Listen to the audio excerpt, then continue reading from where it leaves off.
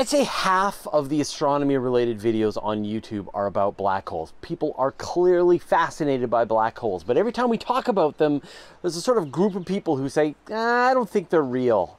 Well, they're real, they're fascinating, and today I've brought on a special guest who will help me explain to you all of the separate, independent lines of evidence that tell us that black holes are a real thing. Joining me today, I've got my good friend, Dr. Paul Sutter. He's a cosmologist, an astrophysicist, and he's here to help us convince you that black holes are real. Paul, how's it going? I am doing great existing outside of a black hole. Right, yeah, let's stay that way. Never better. Yeah, never better, exactly. So I'm sure you get this as well, where people have this sort of off-the-cuff, knee-jerk, I don't really like it, black holes. I don't like them. I don't like them. I've just decided they're not a real thing. And so I thought that this is a wonderful example of science in progress, and we can talk about the various lines of evidence that show that these things are real. So conceptually, what is a black hole? Right, a black hole is exactly what the name suggests. It is a hole in space-time that is black. I thought they were neither holes nor black. It's a black hole. They're black. They're black. They do not emit light. In fact, nothing can escape, not even light. If you fall into a black hole, if you cross something called the event horizon, you cannot escape.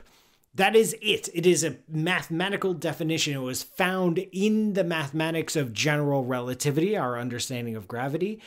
And then it turns out that nature also makes them. Right. So they were predicted by the math, and then someone said, I wonder if these things are real. I wonder if that's a real thing. Exactly. Yeah.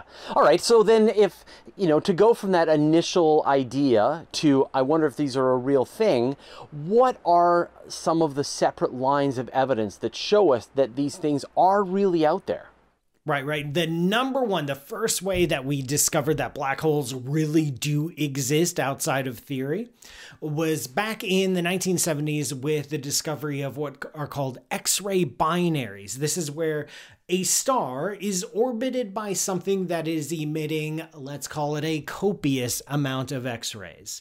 And you might be tempted, okay, whatever, it's a bright source of X-rays. It could be a white dwarf, it could be a neutron star.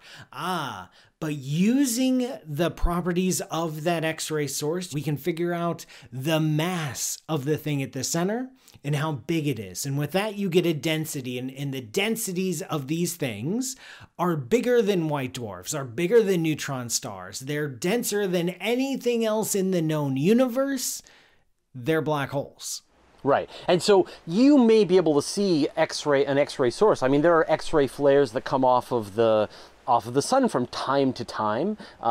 When you go and get your X-rays done, there are X-rays that are briefly flaring through your bones. But to have that amount of X-ray radiation coming from that compact a region for that length of time, you need to have an object with that kind of density out there in space. Exactly. Something has to be powering all this gas. So what's happening is it's not that black hole itself that's emitting, but it's the material falling into the black hole, compressing and heating up, that's emitting all those X-rays.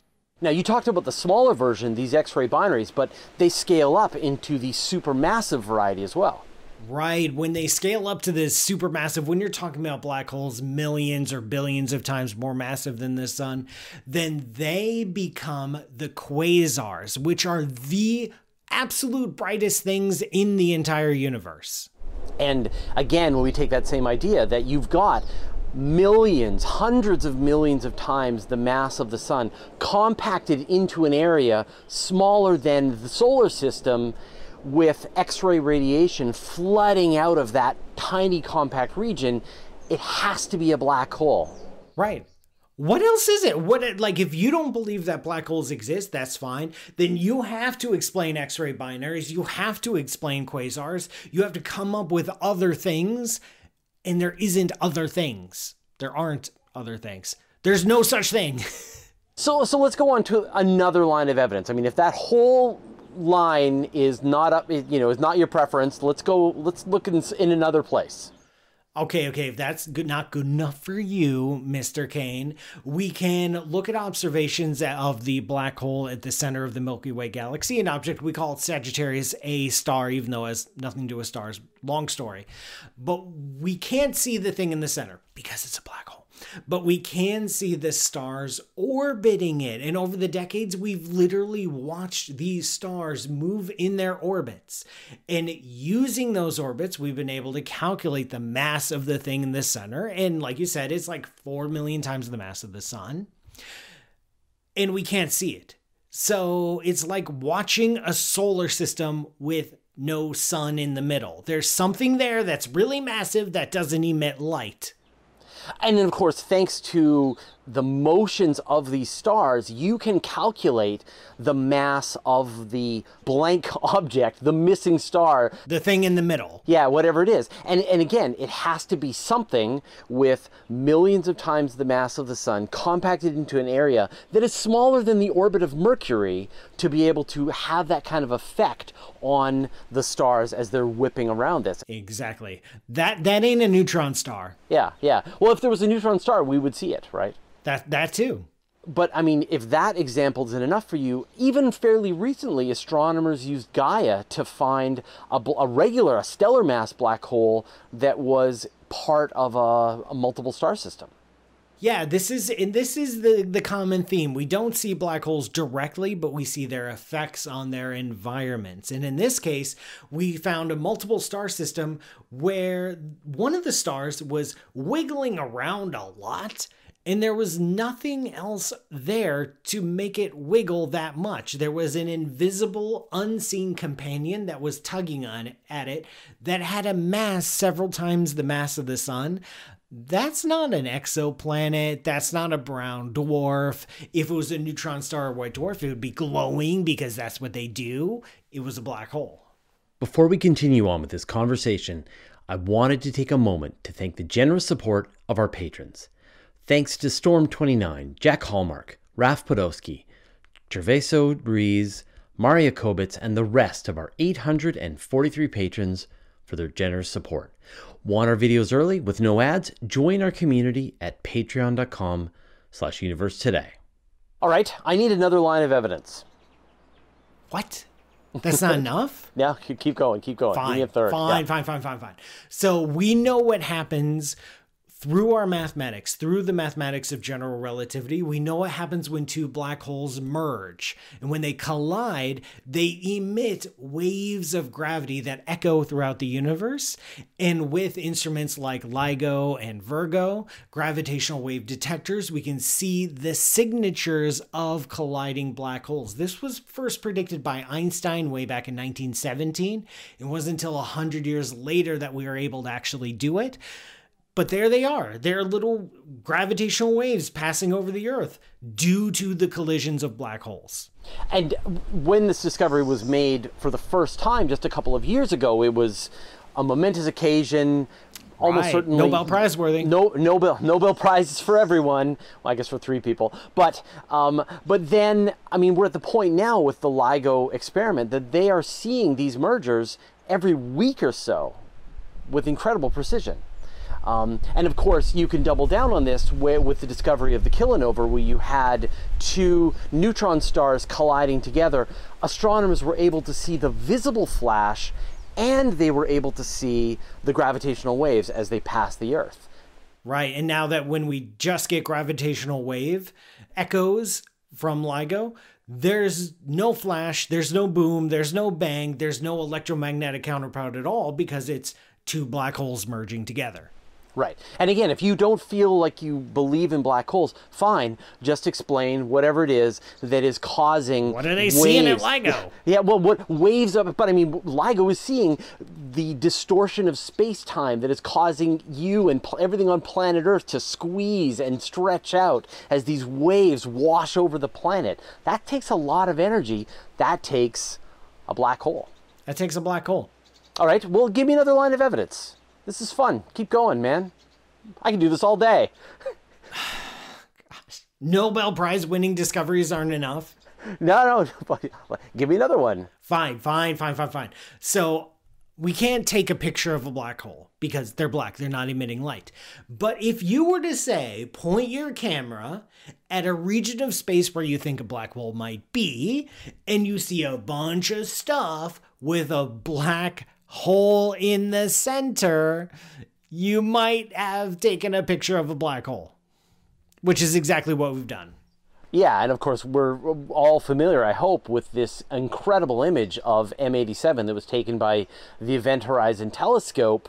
You can't get that without actually taking that photograph. That's the only... You must have a black hole to make that picture possible. To make a hole of blackness in the center of the picture.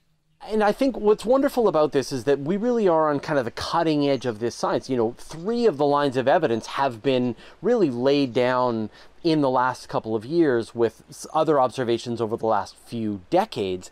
But we really are at the beginning of a long future of building up this science. What are some of the other lines of evidence that astronomers are hoping to add to that list in the coming years? Yeah, like you mentioned, we first learned about the existence of black holes almost 100 years ago with the work of Carl Schwarzschild. And when he first discovered black holes, everyone's like, no, they didn't exist. That's just a weird mathematical artifact. Then over the decades, they thought, oh, maybe they do exist. I don't know. And then we started seeing X-ray binaries, and then we got gravitational waves, and then we got the Event Horizon Telescope. So, and every single observation has agreed perfectly with what we predict black holes to behave like using general relativity. So if you don't want black holes to exist, you have to explain 100 years of understanding. And then as time goes on, we won't have just these, we'll have more observations of black holes orbiting stars and how they affect their orbits. And we'll also have something called microlensing. If we stare at a star and a black hole happens to wander along our line of sight, we'll get a brief bending and magnification of that starlight that can only be due to a black hole. And we expect future surveys to see gobs of black holes using this technique. Well, Paul, it was a pleasure to talk to you. Thank you so much for taking the time to chat with me today about the existence of black holes. Black holes confirmed. They're real. I have a poster on my wall. You have a new book. That's right. That just magically appeared in my hands right here in my camera frame. As you were saying that, it's my new book. It just came out. It's called How to Die in Space, A Journey Through Dangerous Astrophysical Phenomena. It's a hilarious book. I had so much fun writing it. I hope you have a lot of fun reading it. You can find out more about it at pmsutter.com/book or by checking it out on Amazon, Barnes & Noble, all the usual book retailers. And Fraser, I have a little surprise for you. For the second book in a row, your name is on the cover. Awesome. Oh, I'm glad to be associated with it. A little quote from you. Yep.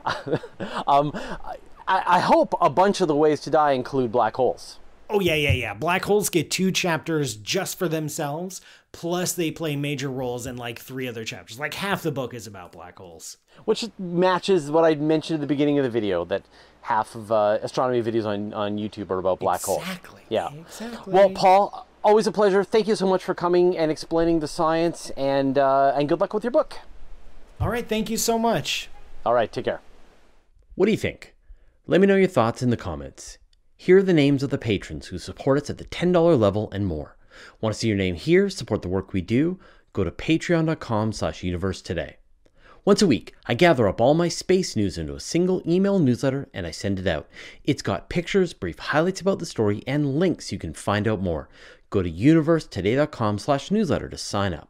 And did you know that all of my videos are also available in handy audio podcast format so that you can have the latest episodes as well as special bonus material like interviews with me show up on your audio device? Go to universetoday.com/audio or search for Universe Today on iTunes, Spotify, or wherever you get your podcasts, and I'll put a link in the show notes. We did a video about how astronomers use several of these techniques to discover a pair of supermassive black holes orbiting each other, confirming even more theories about relativity and gravitational waves, and you can watch that video now.